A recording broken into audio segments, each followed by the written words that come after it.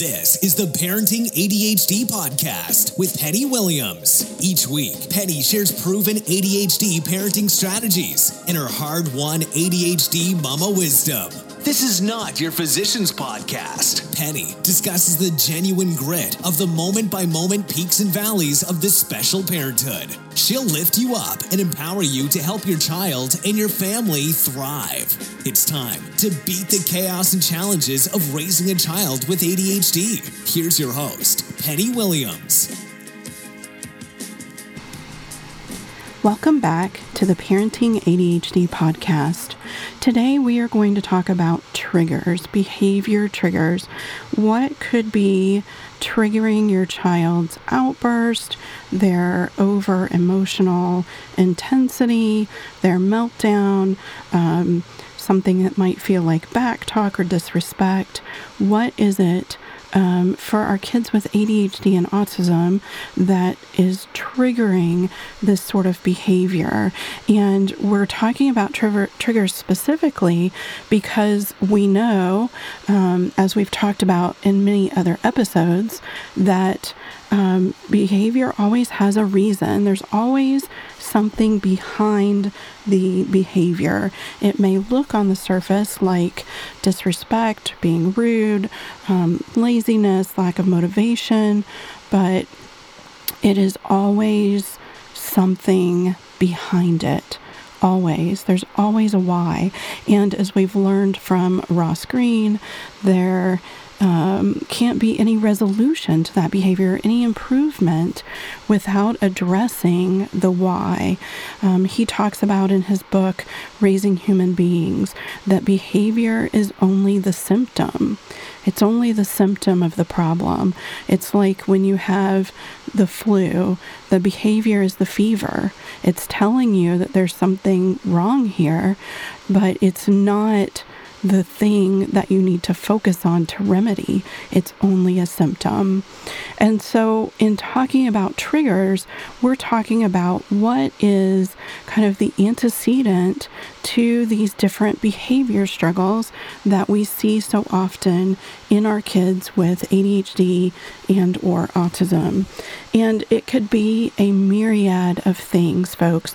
And I want you to know right from the beginning that this is in no way going to be an inclusive discussion of every possible trigger, because that is just not possible for me to do in a short amount of time, much less probably hours and hours, because every child is so different. But there are some real commonalities, some lagging skills developmentally in the majority of our kids that we can talk about and look for some resolutions with. So the first thing that always comes to mind for me is literal or concrete or black and white thinking. What is concrete thinking? That is when your child is a super literal individual. They think in black and white. There's no grays, there's no interpretation. They take everything at face value.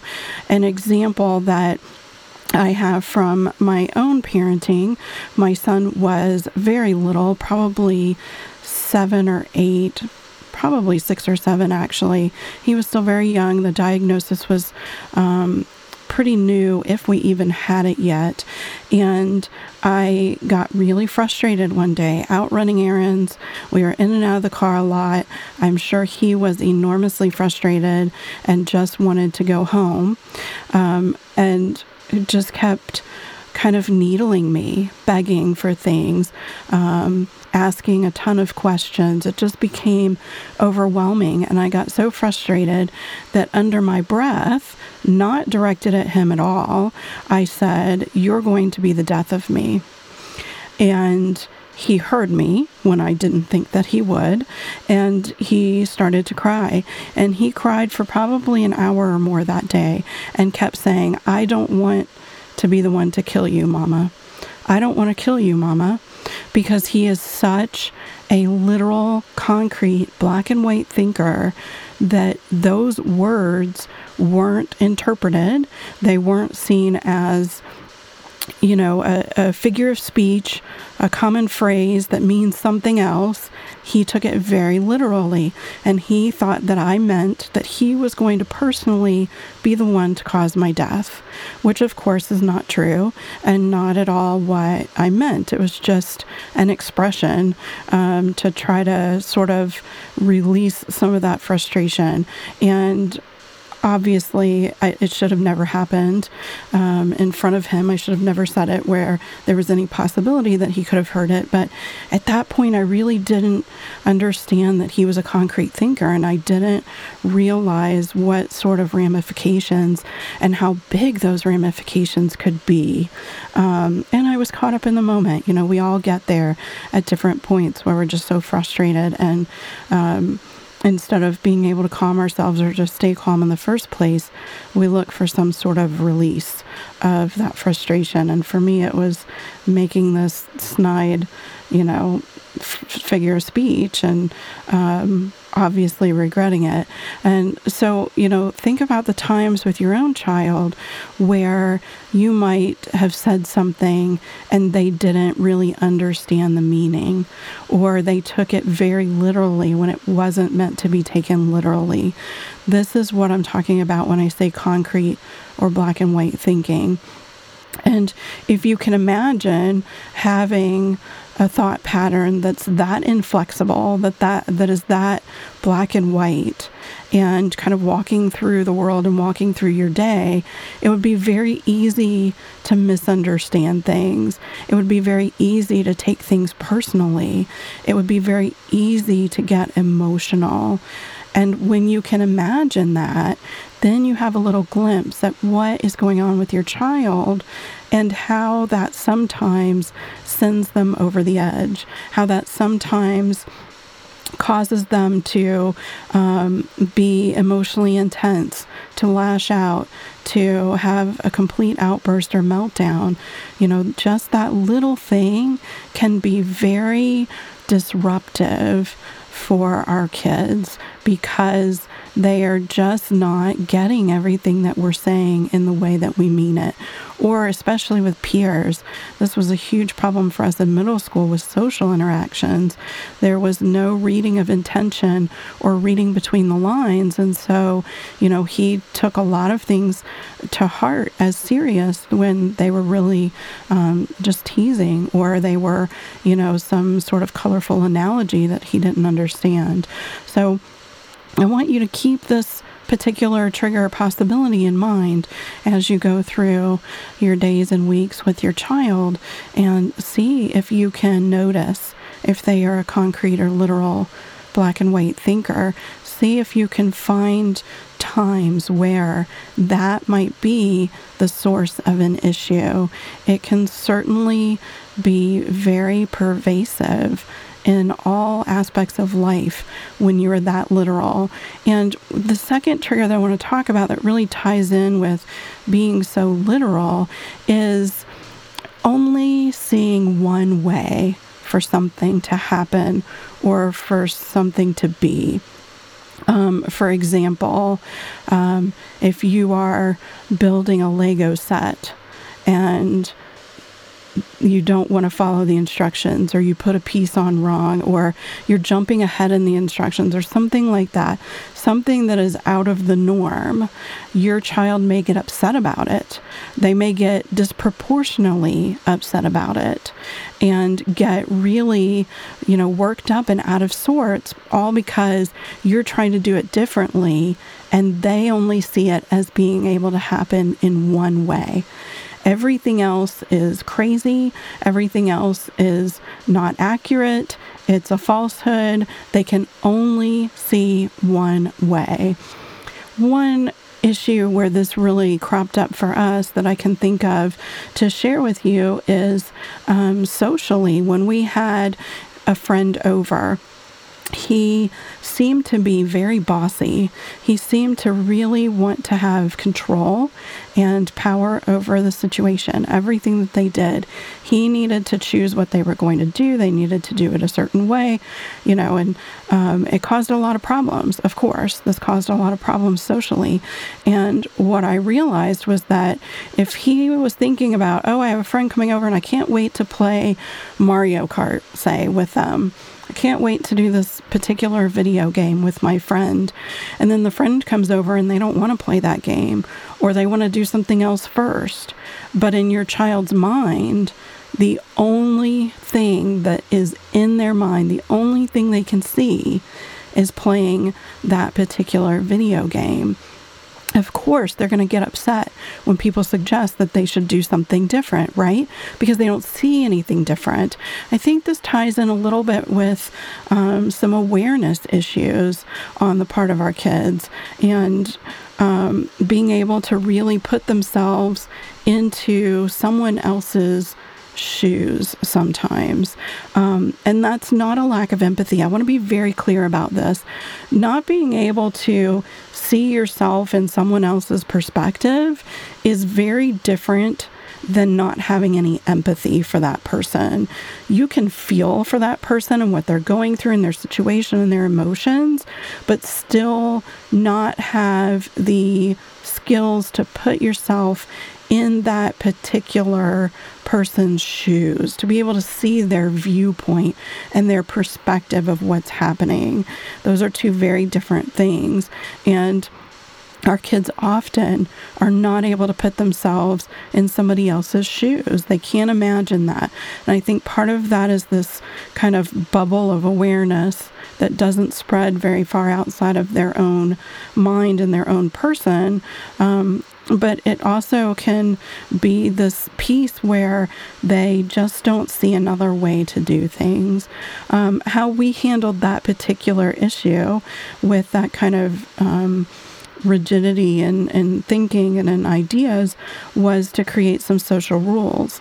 So a rule in our house became, if you have a friend over, that friend gets to pick what you're going to do first. And often we would sit down with my son before someone was going to come over, just for like 2 or 3 minutes, and talk about all the different ideas of things that they might do together. And that then was helping him to broaden that thinking, so that he already had in mind more than one possibility, right? And that really helped in those situations.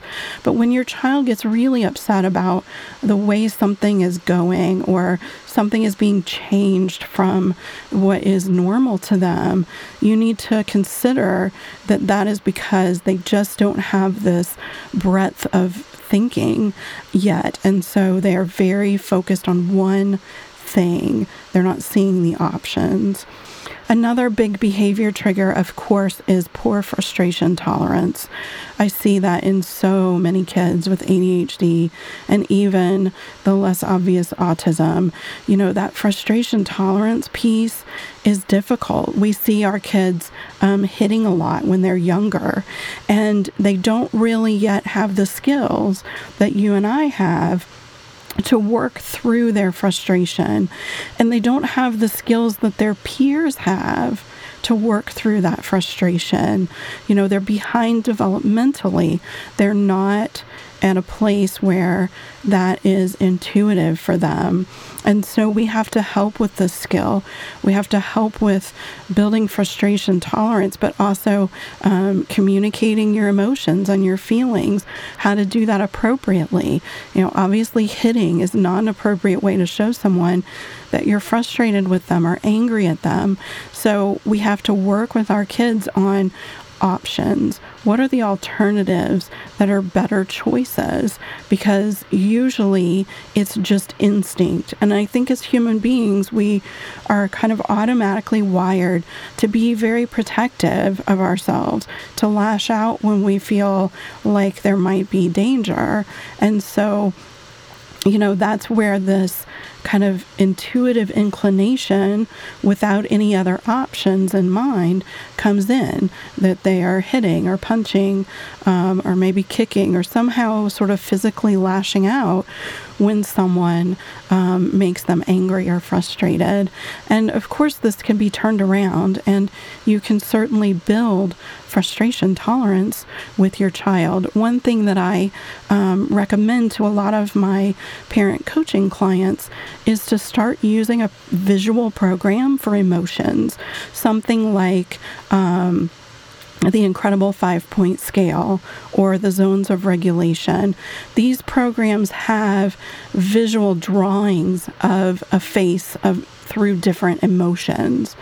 And so the first step to sort of building this place where you can start working on emotional regulation is to start with the emotional awareness and start with giving your child a language in which to communicate their feelings to you, because they often are very delayed in that area of being able to both label their emotions but also to communicate them appropriately. So if you have this chart with these different emotions, these visuals, when your child has been angry or had an outburst, or even if you can notice when they're starting to get riled up, you can go to the chart and say, show me how you're feeling right now, and then talk about what that emotion is. Talk about how it's a healthy emotion, like we just talked about in episode 50 with Maureen Healy, the emotionally healthy child. You know, all emotions are healthy. All emotions are good and appropriate. It's just how we communicate them and how we cope with them that sometimes is very unhealthy. And so in this situation, for frustration tolerance, you're asking your child to show you how they're feeling. You're talking about that feeling. You know, you're giving it a name. You can say, you know, on a scale from 1 to 5, where are you on that scale of angry? And if they say 5, you say, oh boy, you know, we really need to work on that. That must feel really upsetting to be at a 5 in anger.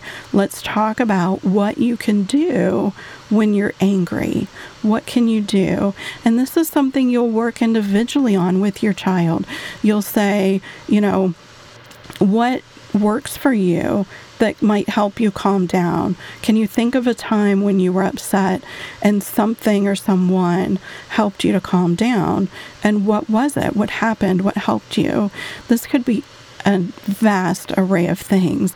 This could be sensory things like a weighted blanket or cloud dough, or, you know, a sensory bucket with salt or beans in it, or rice.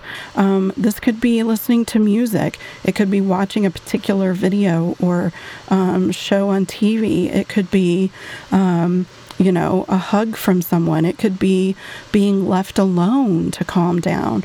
So many options, and you just have to work with those different things, work through them and see what is working for your child and what is not, and keep down that track until you have some really good tools and strategies to start to affect these different situations with emotions. And by doing that, you're teaching your child how to self-regulate. You're giving them a language for labeling their emotions. You are giving them that language to communicate them appropriately. You're giving them options to communicate them appropriately. You know, if your child is hitting their peers at school, you say, okay, what could you have done differently? Let them come up with options. But in that situation, it might be tell the teacher, walk away, you know, count to 5, whatever works again for your child. And then, you know, lastly, you're giving them tools and strategies to regulate, because you are teaching and building that self-awareness. And this can be so effective, kind of life-altering even, when your child starts to have the awareness and be able to regulate themselves sometimes. That's a lot of where I think our parent frustration comes in, is that our kids seem to go off the rails and they can't, you know, just calm themselves like, you know, other kids their age, their peers. And it's a very real frustration as parents, but it's one that we have to self-regulate on, right? It's one that we have to learn how to stay calm and cope with. So that poor frustration tolerance, as well as poor emotional, those can all be triggers to behavior blindness. This is when a person does not have a good sense of time. They don't have a sense of how much time is passing. They don't have a sense of how long 5 minutes is or 30 minutes is. You'll often see it in kids who get upset because, you say, in 30 minutes you can do that, whatever they'd asked for. And they go, "Mom, that's forever. I can't wait that long," right? Because they don't have a sense of how long that particular time frame really is. And it's just something that's different about their brain. They don't have a good understanding of time. And one of the best things, the best tools that we can use for that is a time timer. And this looks like a timer. It has a 60-minute face on it, and it has a red disc that fills up to the amount of time you set it for. And then when you start it, that red disc disappears in the same time frame, in the same pattern that the time actually disappears. It's really good to help kids to see time passing when they don't have a good sense of time. I have also challenged my son on his time assumptions in the past. One example, his chore is to empty all of the dishes out of the dishwasher and put them away in the kitchen cabinets. It's a chore that he absolutely loathes, of course, because it's not fun, it's not interesting. He has no use for it, right? And so we were going through these battles every single night about how long it was going to take, about how he'd have no time to do anything else. It was going to ruin his whole night, right? And so one night, after about 30 minutes of whining about it and fighting about it, I said, "You know what? It honestly only takes 5 minutes. I know you don't believe me, so we're going to time it. I'm going to set a stopwatch, and you're going to empty the dishwasher at the same speed and diligence that you usually do. And at the end of 5 minutes, I'll finish whatever's not done." And he finished in 4 minutes and 53 seconds. He had 7 seconds to spare. And I swear his chin hit the floor. He was absolutely stunned that that task was only 5 minutes. To him, it felt like forever. And since then, we have had almost no battles about emptying the dishwasher, and that's been a few years ago. Now he knows it's a quick thing, he must do it, and he gets it done. And he knows it's not going to ruin his night, it's not going to take forever. And so, any time that your child really has this very exaggerated view of time, that's a really good tool to use. Show them how much time it really is. Show them how much time they might have left. After that, we had a discussion about the fact that he still had 2.5 hours before it was bedtime, and that he had lots of time to do lots of things that he wanted to do.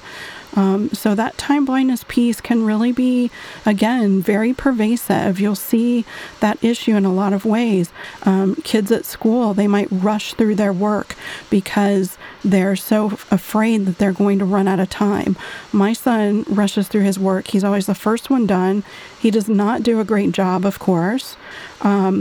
But we speculate that it's because he thinks he's going to run out of time. Also, I think it's because he doesn't want to be doing it and he just wants to get it over with as quick as possible. But, that time factor can play into situations like this. You might also see it at homework time when your kids are saying, "This is going to take forever," just like that emptying the dishwasher saga for us. it's really very, very overwhelming at times. And just remember, it's really overwhelming for your child too. They're the ones struggling. In all of these instances, it's your child that's having a hard time. They're not giving you a hard time. When I first ran across that phrase, it was so life-changing to be able to remind myself in these moments, in these trying times, that my son is having a hard time. His intention is not to give me a hard time. He is not intending to cause me grief or problems or upset. That's a really valuable tool, just this little phrase that's just a few words can make all the difference in your parenting and can make all the difference for your child. So I really want you to focus on that. Think about these different triggers. Try to go through the next couple of weeks identifying these different lagging skills or others in your child, and then think about what can you do to help them with that trigger, that underlying behavior cause, so that you can then start to improve behavior. I mean, that's what we want, right? We want to improve behavior. We want to improve home life for our kids with ADHD and autism, and we want to help them to grow up to be happy and successful adults. And this is how you do it, by understanding them, understanding how their brain works, and working with them to resolve and work through and cope with whatever comes their way. You can get the show notes for this episode at parentingadhdandautism.com/051 for episode 51. And that's it for the show. I will see everyone next time. Thanks for listening to the Parenting ADHD podcast. If you connected with this episode, please share it on social media. Be sure to visit parentingadhdandautism.com to join the conversation and take advantage of Penny's online courses and summits, retreats, parent coaching, and fantastic bonus content.